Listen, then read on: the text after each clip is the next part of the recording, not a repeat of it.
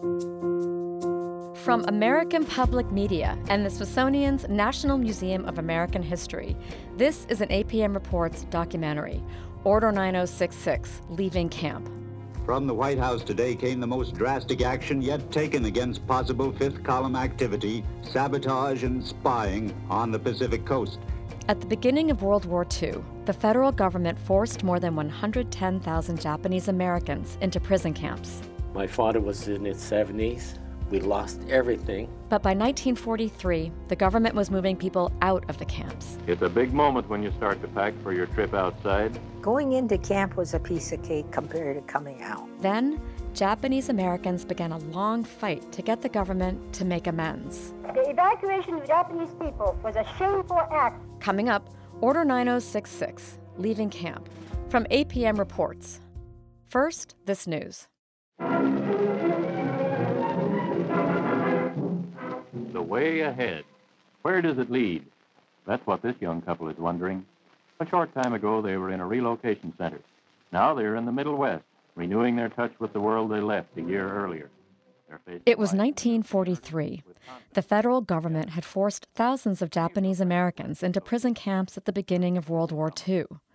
Now, the government was encouraging the prisoners who were deemed loyal to leave.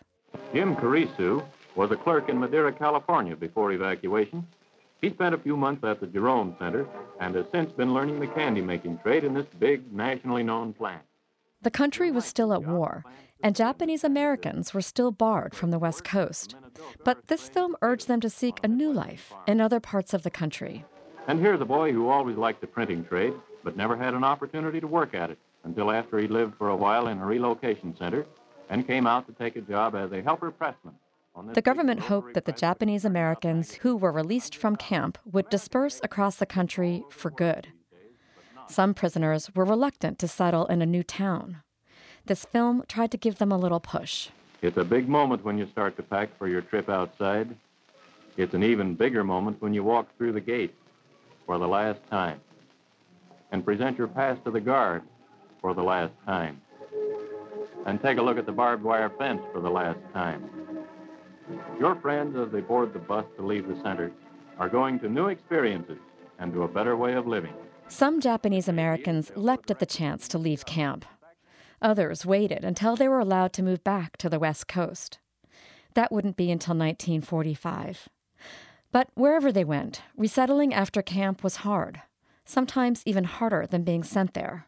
Everybody had it so tough. Everything was gone. Everything was gone. When we left the camp, I don't know who it was that told us not to speak Japanese in public. There were some shots fired into our home. I remember going to the golf ball games to watch him play, and the opponents would say, "Kill the Jap, kill the Jap." I don't know why. I just kept looking over my shoulder. When I went to work for one company, the supervisor there went around telling everybody, "How would you like to work with a Jap boy?"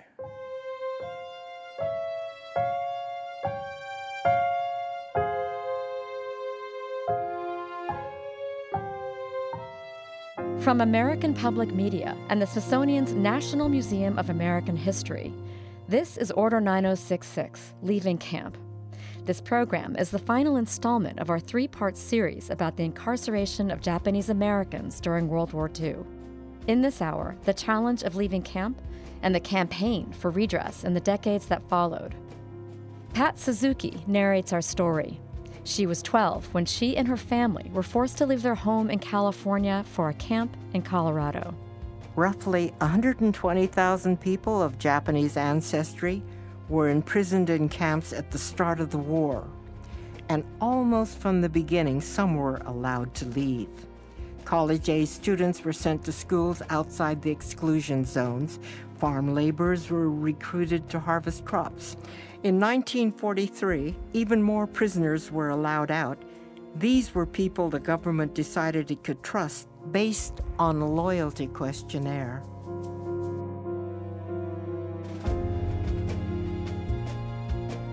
Roy Ebihara's family was the first one to leave Topaz, an incarceration camp in Utah. It was June 1943. The war was raging. It was at its peak almost, When Japanese American families moved out of incarceration camps, it was common for one or two of the members to leave ahead of the rest. Once they were established, they'd send for the others. And that's what Roy's family did. His older sister and brother left first, along with their father. Their destination? Cleveland, Ohio. They skipped a meal a day so that they can provide for us financially. Roy was 10 years old when he and the rest of the Ebihara family left Topaz for Cleveland. Roy's family knew it could be dangerous to look like the enemy America was still fighting abroad, so they were cautious. Well, we were Chinese. What Roy means is that his family passed as Chinese the first year they lived in Cleveland. Until more and more Japanese families came out of camps, and then we no longer had to do that. In numbers, there's strength, that's the way it was. Yeah. Roy says the people in Cleveland were actually pretty welcoming.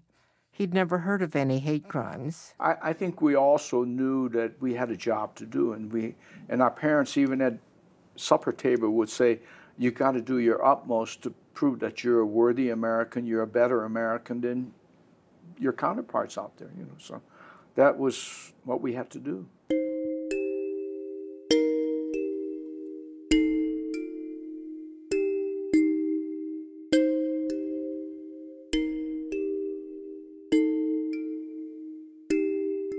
Many Japanese Americans got a rougher welcome when they got out. Yoshimi Matsuura was eager to leave camp. He was 24 years old and incarcerated at Gila River in Arizona. He was also newly married. In 1943, recruiters for the National Youth Administration came to the Gila River camp. The NYA was a Depression-era program that operated across the country. It trained men and placed them in jobs. The recruiters offered to send Yoshimi to Minnesota. So I signed up. I went back and told my wife that I signed up to go to NYA Training Center in Shakopee, Minnesota. And she said, "Where's that?" I said, "I don't know." When Yoshimi got to the training center near Minneapolis, he wasn't the only Japanese American. He met scores of them who had been recruited from other camps. They were Nisei, the Japanese term for the first generation born in the U.S. Plenty of Caucasian recruits were there as well. On the first day, a Monday, everyone registered for training. And Monday noon, they called us all the Niseis in, and told us outright that as of noon today, your enrollment here is terminated, period. That's it. We couldn't believe it. We were recruited and we just got there, and now they're saying we're terminated. Yoshimi never found out why he and the other Nisei were suddenly kicked out of the program. He just knew he was stranded. Where do we go? We're in a strange place. What do we do? Yoshimi hopped a bus to Minneapolis and found a room in a boarding house. After some footwork, he was able to get a job as a janitor. Later, he worked in a factory. At that point, Yoshimi was earning enough money to rent his own apartment and send for his wife, but that, too, was a challenge. A lady who owned the place where I was room and boarding, she says, "Well, around the corner here is a duplex, upper floor.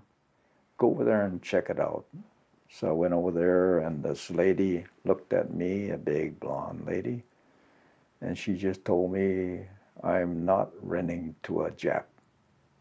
She spit in my face. So I walked away and went back to my room.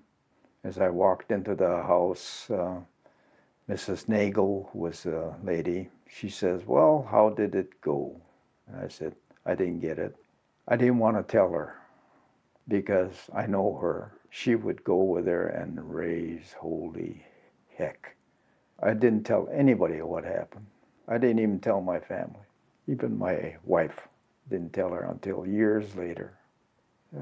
Humiliation. It was terrible.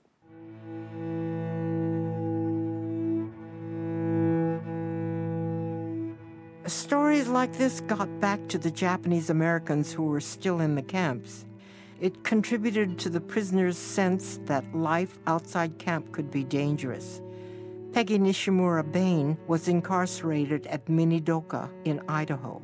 Peggy was divorced, but her teenage daughter was with her. Some of Peggy's siblings had already left camp and settled in Chicago. They pleaded with her to join them.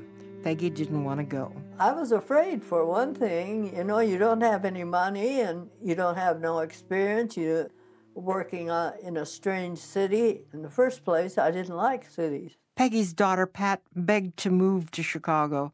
Peggy eventually gave in. Well, Pat was all excited and got on the train, and the young people were singing the Chattanooga Choo-Choo and all that, and they were just having a grand time. Peggy was not, and things were no better when they arrived in Chicago.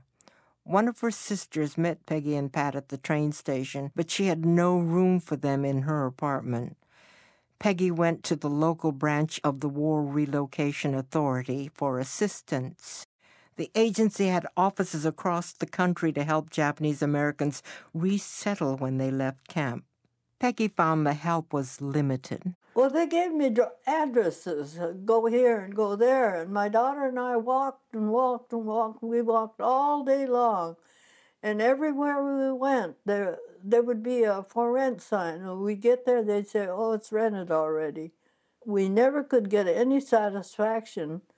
And finally, we found one place. The lady took us up to the second floor, and we were so happy because we thought, oh, well, at last we got a place to stay. But then she turned around and she says, oh, and her face just turned as red as a beet, and she says, I just remembered I rented the place. And we thought, well, that's a fine big lie. By the end of 1944, nearly half of the Japanese American prisoners had left the camps. More than 60,000 remained behind barbed wire. At that time, the Supreme Court was preparing to issue a decision that could allow many of them to go free. The ruling would say that the government could not continue to detain citizens during wartime unless it could prove that they were disloyal.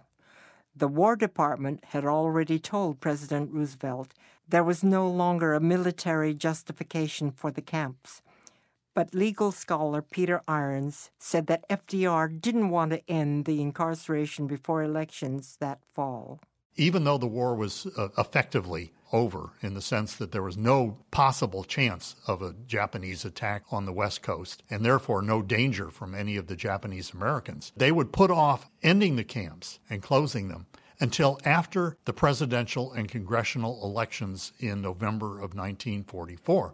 We don't want anybody to charge us with being soft on Japs.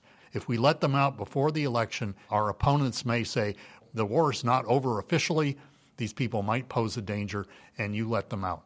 The White House was tipped off that the Supreme Court ruling would be announced on December 18, 1944. So the day before, the government lifted the order excluding people of Japanese ancestry from the West Coast. At the start of 1945, the so-called loyal Japanese Americans were allowed to return home.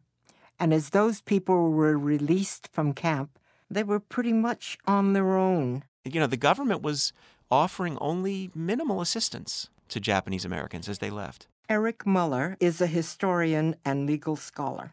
He says the main support the government gave the people leaving camp was $25 and a one-way ticket.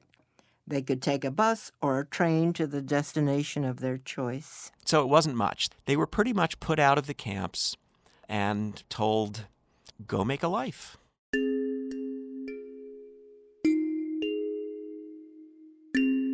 I remember very vividly the three of us sitting on the train, carrying my mother's ashes. This is Chizuko Norton. She left the Tule Lake incarceration camp in July 1945. Her mother had died in camp and had been cremated. Chizuko took a train home to Seattle with her sister and father. And what we discussed was not where we would live and what we would do, but what we were going to eat. Chizuko and her family had no idea how they would rebuild their lives after 3 years of imprisonment, but they had something more immediate on their minds. This was going to be their first meal as free people. They wanted to savor it. And we were hoping that it would be breakfast, so we could have, waffles and ham and eggs and that kind of thing. Even for the families who got to return to their homes, it wasn't clear what would be waiting for them. When they were sent to the camps, many people of Japanese ancestry had to sell their farms, businesses, and belongings for pennies on the dollar. A lot of folks made arrangements to store what they could in the closet of an apartment, in a church basement, or in someone's storage shed. Others entrusted the care of their land or home to neighbors. Some Japanese Americans came home to find what they'd left behind was still there, but many others came home to a shock.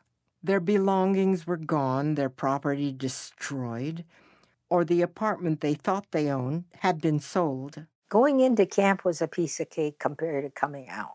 Toshi Nagamori Ito grew up in Los Angeles. She was 18 when she and her parents were incarcerated at Heart Mountain in Wyoming. Coming out was so stressful, especially for the Issei. Issei is the Japanese term for first-generation immigrants, the people who came to the United States from Japan.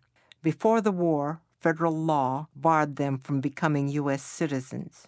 Still, many Issei had managed to build prosperous farms and small businesses, but most of them lost all of that when they were ejected from the West Coast. They had no money, no job, no place to go. Theoretically, Toshi's parents did have a place to go and a way to make a living. Before incarceration, Toshi's father sold life insurance from an office in Little Tokyo.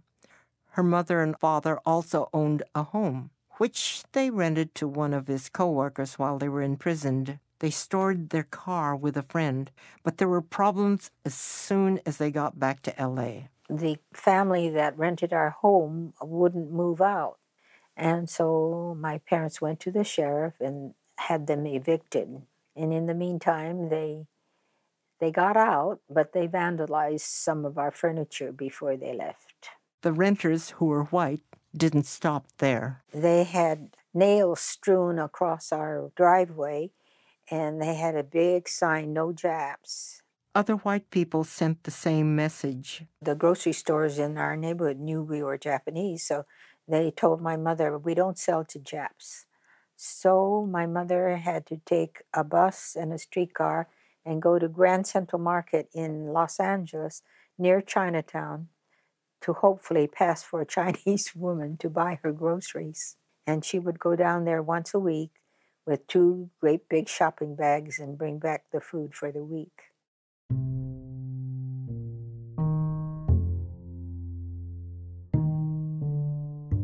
The Itos were hardly alone in the racism they faced when they got back to the West Coast. Brian Nia is the content director of Densho. That's the organization that collected most of the oral histories used in this program. He says many Japanese Americans were terrorized by whites, especially in rural areas. Returning families had their homes and farms vandalized, fires were being set. There was this rash, what at the time were called night riders, where people were driving by and shooting at the houses at night. Fortunately, somewhat miraculously, no one was killed in these incidents. Beyond facing racial hostility, returning Japanese Americans were often homeless. Many had been renters when they were forced into camp. There was a severe housing shortage when they returned. Shelters were established up and down the West Coast where families could stay temporarily. There are stories of people living in chicken coops, at judo schools, and old farm sheds. Returning Japanese Americans often had to be creative to find housing. That was the case for Bacon Sakatani. He was 14 years old when his family left Heart Mountain. We had no place to stay, and so my father got an Army squad tent which is, I don't know, very small, 12 feet by 12 feet or something like that. He put it up in the backyard of our former landlord, right across the street from where we used to live. Decades after leaving Heart Mountain, Bacon Sakatani gets choked up as he recalls his family's early months of survival. After camp was the worst part of my experience. For those still living in the camps, the prospect of leaving became more and more daunting. One of the really sort of surprising and, at the surface level, confusing things about the year 1945 is that the Japanese Americans that remained in the camps at that point, many of them didn't want to leave. According to Eric Muller, it's not that the Japanese Americans enjoyed being incarcerated, but the outside world seemed threatening. Anti-Japanese propaganda was particularly virulent during the war. In this atmosphere, camp offered a measure of security. You know, they had a roof over their head and they were getting meals. And that was not something that they had any assurance of on the outside. And so, paradoxically, the War Relocation Authority really had to sort of put the screws to the community to get them to leave. They had to start shutting operations down. They had to start shutting down mess halls. They had to start eliminating employment. As far as I can remember, we were the last family to leave Topaz. It was like a ghost town.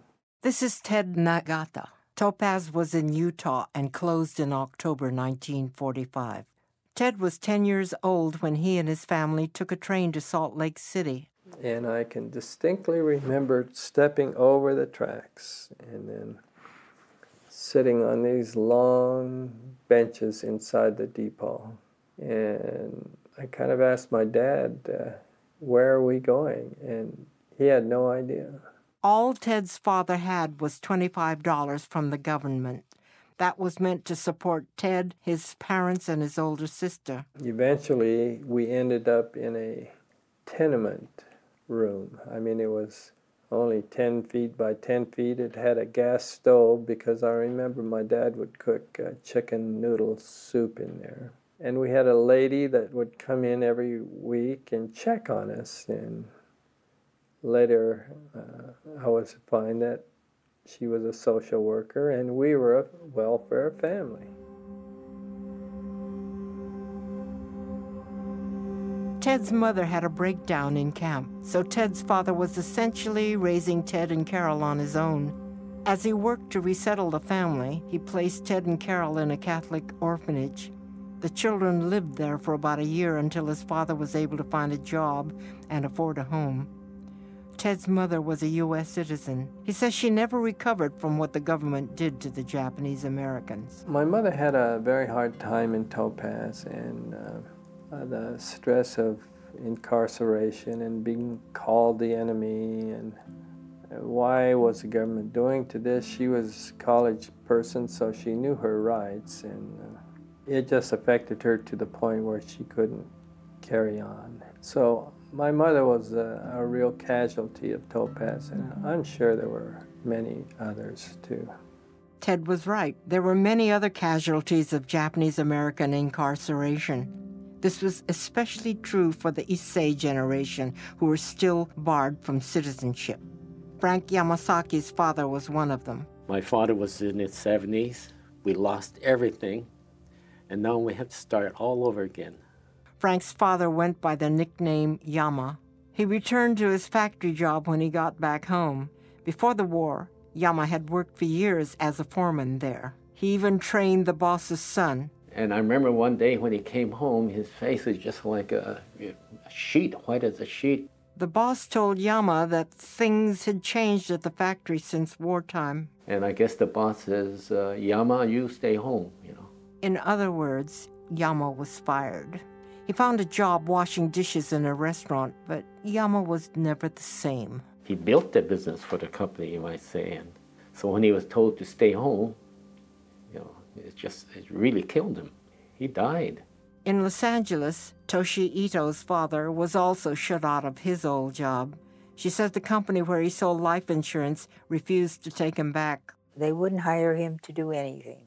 He offered to do some bookkeeping for them because he was so good at figures, but they said no. Toshi's father became more and more agitated as he failed to find work. In May of 1945, Toshi got married and moved with her husband to Minneapolis. 9 days later, she got a telegram. Her father was very sick. Toshi needed to come home. She was met at the train station in Los Angeles by a close family friend. And she said to me, I have a very sad message to give you. And she told me that my father had taken his life. And she said my mother would be in the car. So it was a very sad homecoming. Toshi says her father couldn't find a job, but he was too proud to go on welfare. Being a life insurance agent, he knew that the insurance company would pay my mother because he had even paid the premiums when he was in camp. I know he sacrificed his life for my mother.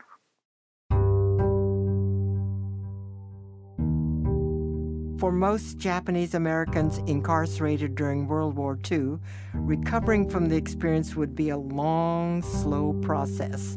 After camp, many didn't talk about it. They chose to put it behind them. But years later, a movement started to build. Japanese Americans began to demand that the United States government apologize for the incarceration and pay reparations.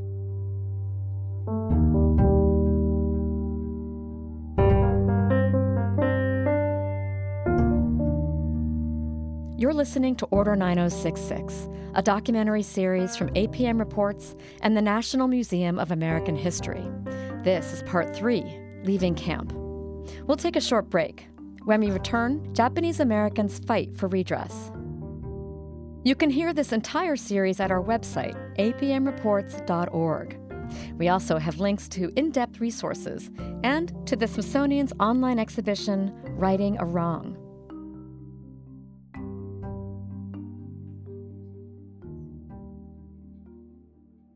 More in a moment. This is APM, American Public Media.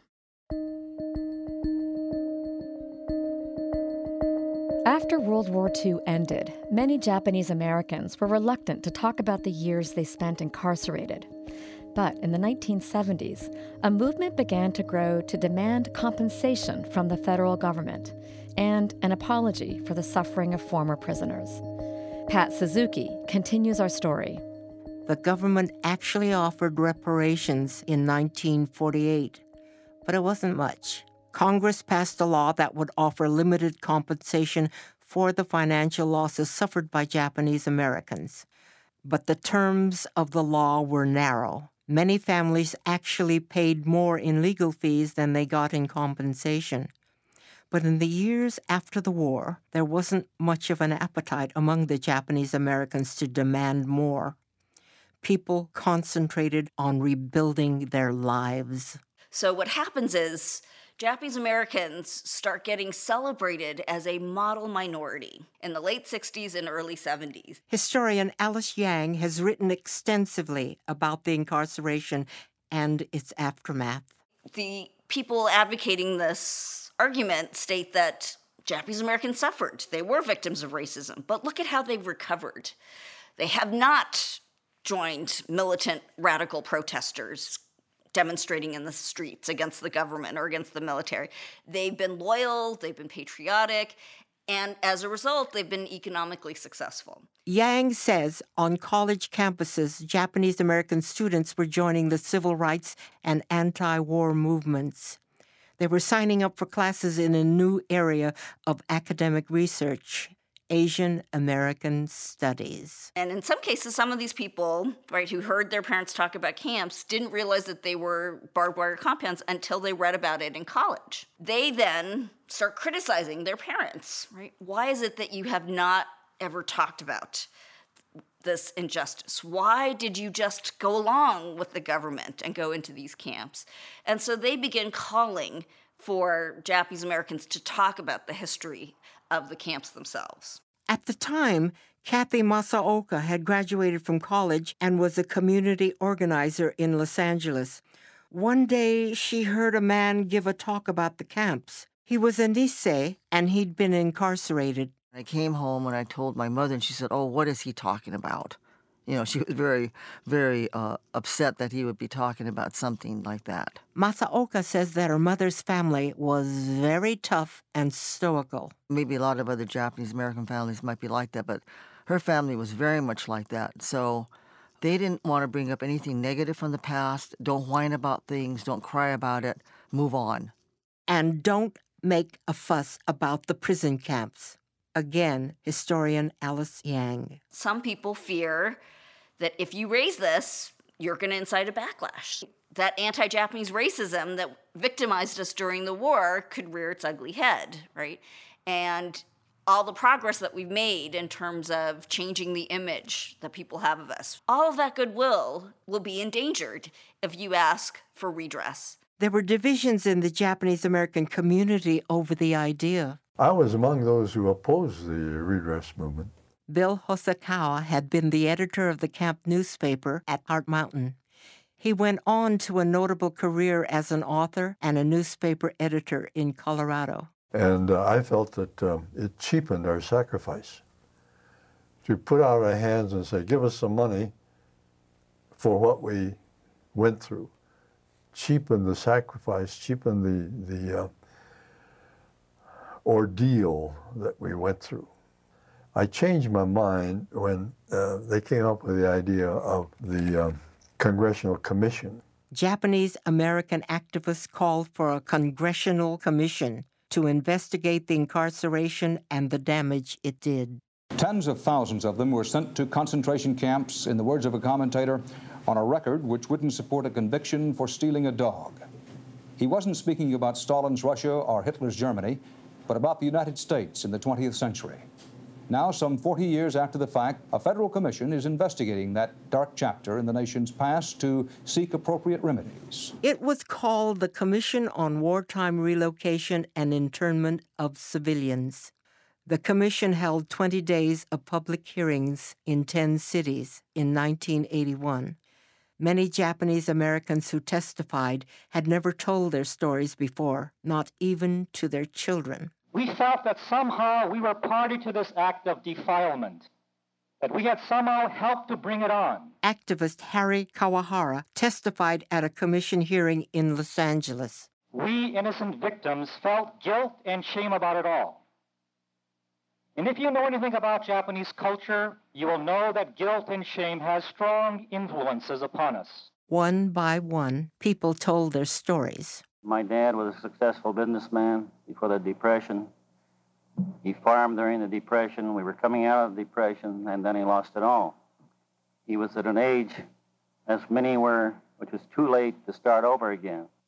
And I know that he was very distressed. For him, after the war, to go back and have to work as a dishwasher and as a janitor was very degrading, very demeaning. The evacuation of the Japanese people from the West Coast was a shameful act on the part of the United States of America. How a democratic country could have incarcerated their own citizens under the guise of a military necessity is highly questionable. It was unconstitutional and total racial discrimination. More than 500 people testified about being incarcerated. Some older people spoke in Japanese and had an interpreter. One of the main groups recruiting witnesses was the National Coalition for Redress Reparations. Kathy Masaoka was an organizer for the group. She says the coalition was especially committed to making sure that a diversity of Japanese American voices be heard, not just the leadership. The funny thing is, of course, people were hesitant to speak, as they had been hesitant to speak all these years. It took a lot of work to get people to the point where they did testify at the commission hearings. I was living in Los Angeles when the war broke out. When we were told that we had to leave for camp, we had things and they were destroyed. Everything was destroyed or lost during the evacuation. I believe that the scars of evacuation that we bear are deep and very painful. Unless this great country of ours can acknowledge that grave injustices done to so many of us and make some form of reparation, There cannot be a healing of the invisible wounds that we bear so painfully. Thank you. Thank you very much.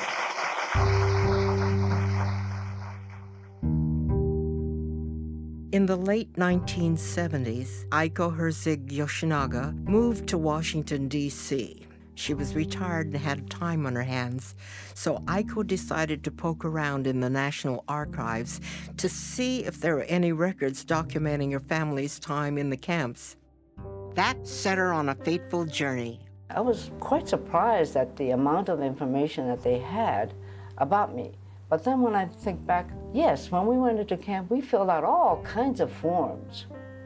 And so why shouldn't they have this? But I was surprised they kept it, you know, little old inconsequential me, but they kept everybody's papers. School records, medical records, letters that went in and out of camp. They kept everything. In this interview from the 1990s, Aiko said one batch of records led to another. After months of research, Aiko became something of an authority on documents related to the incarceration. Meanwhile, one of the Congressional Commission's jobs was to examine that history and answer a key question. Was the administration of President Franklin D. Roosevelt justified in removing all Japanese Americans from the West Coast? Aiko applied to be a researcher for the commission. She got the job. I was able to contribute about 6,000 to 8,000 documents that I had by that time collected. One critical piece of evidence was a report given to the War Department back in 1943 about the removal of Japanese Americans from the West Coast. General John DeWitt was in charge of it. The report was long, a whole book, and it stirred up controversy within the Justice Department. DeWitt was head of the Western Defense Command. He argued forcefully for the exclusion of Japanese Americans from the West Coast. In a recent interview, Aiko Yoshinaga says that the DeWitt report claimed that untold numbers of Japanese Americans were prepared to help Japan invade the U.S. from the Pacific. That the Japanese were engaged in ship-to-shore communications and other ways of contacting the enemy.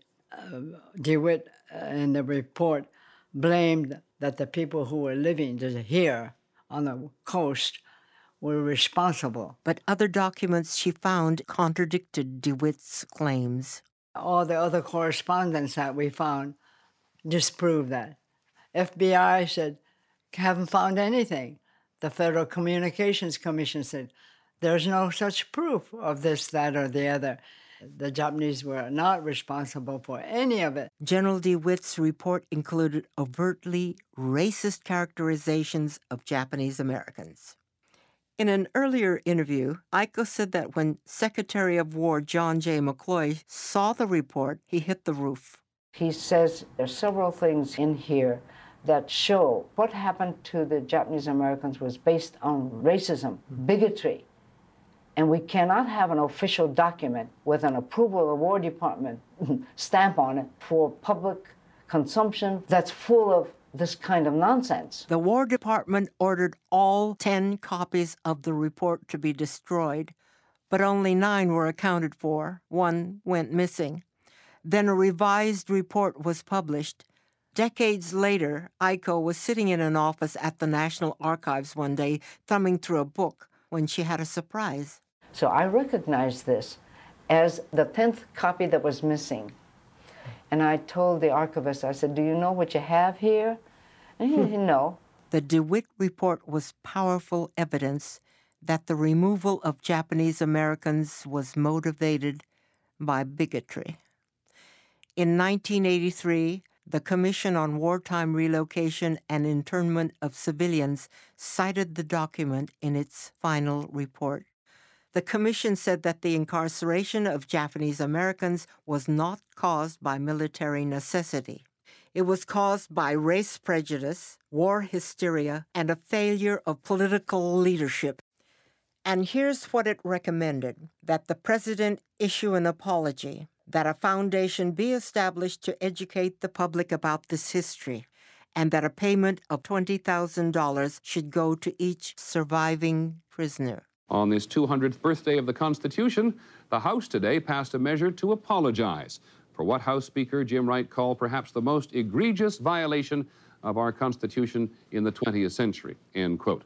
The bill, which they call an apology, authorizes $1.2 billion in payments to Japanese Americans who were rounded up and sent to internment camps during World War II. The Senate is expected to approve a similar measure next week. The White House has indicated that President Reagan may veto it.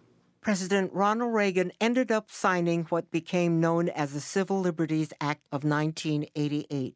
For many, the real legacy of redress is not the passage of redress legislation. It's the commitment to ensuring that people know about this history. And historian Alice Yang notes that the Japanese American civic groups that pushed for redress are still around. They've spoken out in defense of other minorities that have come under attack. That includes American Muslims since 9/11 and in the era of Donald Trump. Civil rights are fragile. They require vigilance and activism.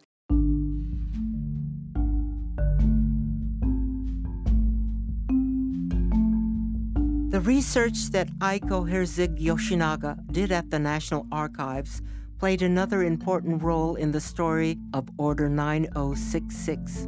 While she was working her way through boxes of documents, she met a legal scholar named Peter Irons. He was using the same records to write a book about 3 legal cases that arose from the incarceration, cases that made it all the way to the U.S. Supreme Court. Aiko and Peter decided to collaborate.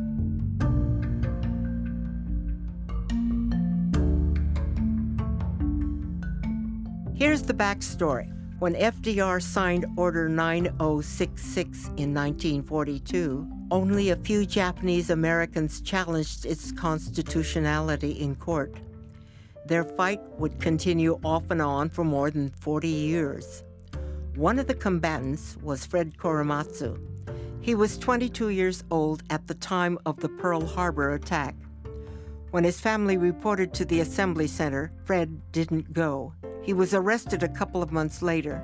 With a lawyer from the American Civil Liberties Union, Fred challenged the government's right to incarcerate him. He said he'd always been a patriotic American. In fact, even before Pearl Harbor, he wanted to serve his country. I had tried unsuccessfully to join first the National Guard and then the United States Coast Guard. My Caucasian friends were accepted, but I was turned down. Fred Korematsu felt betrayed by America. When the exclusion order was posted on telephone poles in 1942, I felt angry and hurt and confused about my future. I could not understand how the United States government could do this to American citizens without a hearing or a trial. 2 other men also took the fight to court. In Portland, Oregon, a young lawyer named Minoru Yasui defied a military curfew imposed on Japanese Americans. In Seattle, a Quaker pacifist named Gordon Hirabayashi did the same. Both cases went to the Supreme Court. Both men lost their appeals and spent time in prison.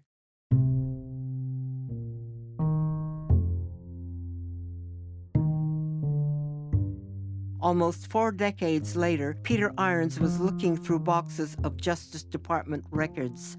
And when I opened up the first file and started looking through the manila folders in it on the Korematsu case, I was absolutely astounded. I mean, literally astounded. Irons found a memo. It was from Justice Department lawyer Edward Ennis to Solicitor General Charles Fahey. It was about the DeWitt report that Aiko had found at the archives. A report full of lies. Ennis's memo said there was no evidence of espionage or sabotage by Japanese Americans, so there was no military reason for their imprisonment. And Ennis was so concerned about this that he told Solicitor General Fahey, since these lies are being told about this racial minority, it's our obligation to tell the court that they're not true. Solicitor General Fahey simply ignored the warning and went before the Supreme Court and told them that he vouched for, as he put it, every word, every line, and every syllable in the Army's report, which he knew for a fact was not true. In 1982, Irons recruited a team of lawyers to get the convictions of Korematsu, Yasui, and Hirabayashi vacated in court. The first hearing was on the Korematsu case. The San Francisco courtroom was packed with Japanese Americans. Many had been in the camps. And the government lawyer said, Your Honor, the government will agree to vacate these convictions because these are 30-year-old misdemeanors and nobody really cares about them anymore. And there was a tremendous gasp of shock from the courtroom to say something that callous and that nobody cares about this anymore when these people have been carrying the burden of being presumed disloyal or even treasonous all the time since World War II.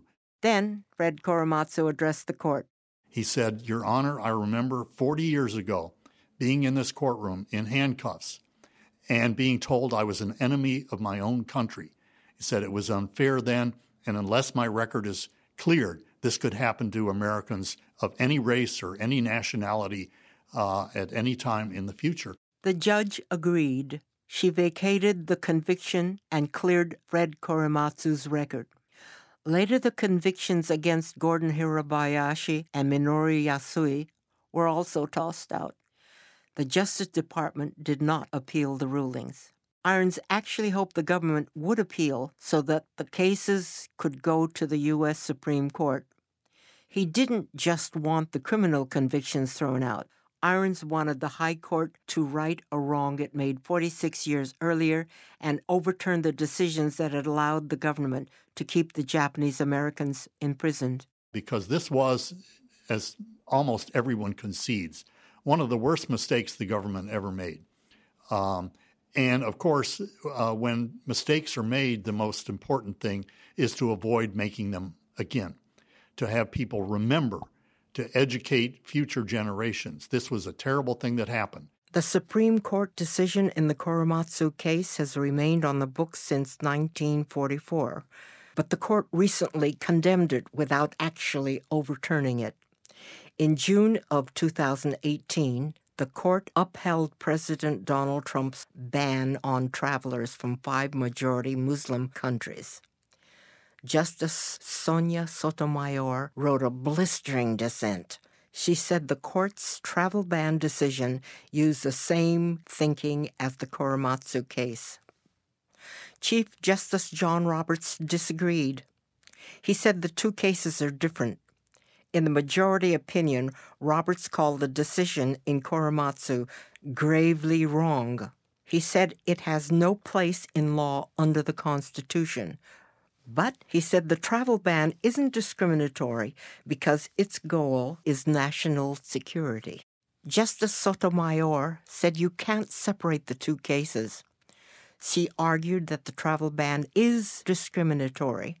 She wrote, the court redeploys the same dangerous logic underlying Korematsu and merely replaces one gravely wrong decision with another.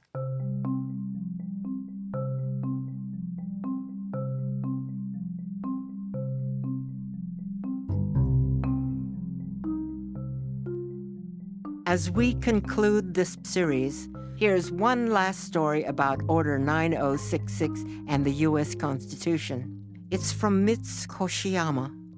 He was one of the men at Hart Mountain who resisted the military draft. Before the war, Mitz lived with his family on a strawberry farm in California. He got into trouble in the 7th grade. I would be called by the other kids Jap. I resented it, so I kind of fought with them, you know.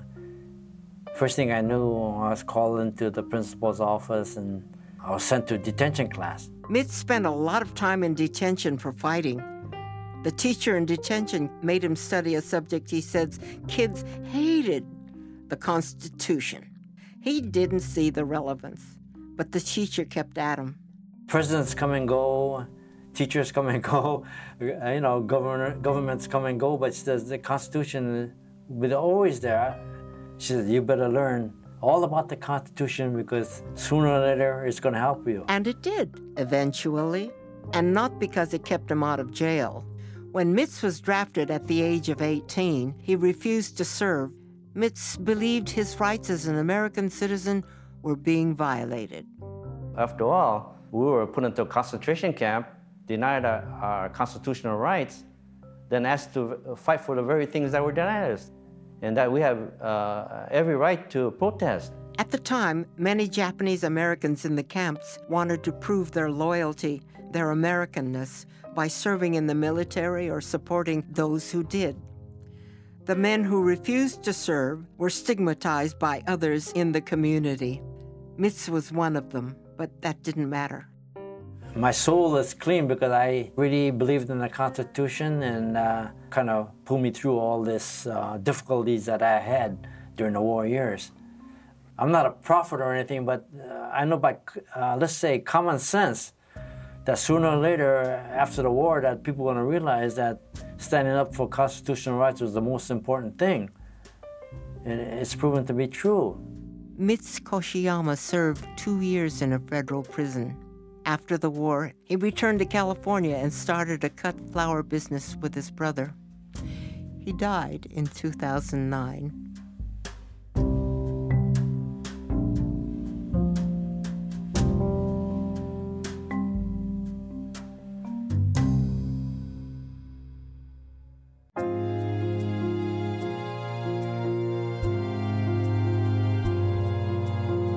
You've been listening to Order 9066, a documentary from APM Reports. This series was produced by Stephen Smith and me, Kate Ellis. Our narrator is Pat Suzuki. The editor is Chris Julin. The theme music is by Genji Saraisi. The production team includes Alex Baumhart, Hannah Maruyama, Emerald O'Brien, Andy Cruz, Corey Schreppel, Veronica Rodriguez, Michael Osborne, and Johnny Vince Evans. This series is a collaboration with the National Museum of American History. The team there includes Jennifer Jones, Noriko Sanafuji, and Valeska Hilbig. Special thanks to Densho, the Japanese American Legacy Project. Support for Order 9066 comes from the Terasaki Family Foundation, the Henry Luce Foundation, the Wallace Alexander Gerbode Foundation, the Ishiyama Family Foundation, and Penelope Shala. You can hear the entire documentary series at our website, apmreports.org. While you're there, you can see photos from the incarceration and find links to additional resources. That includes the Smithsonian's online exhibition, Righting a Wrong.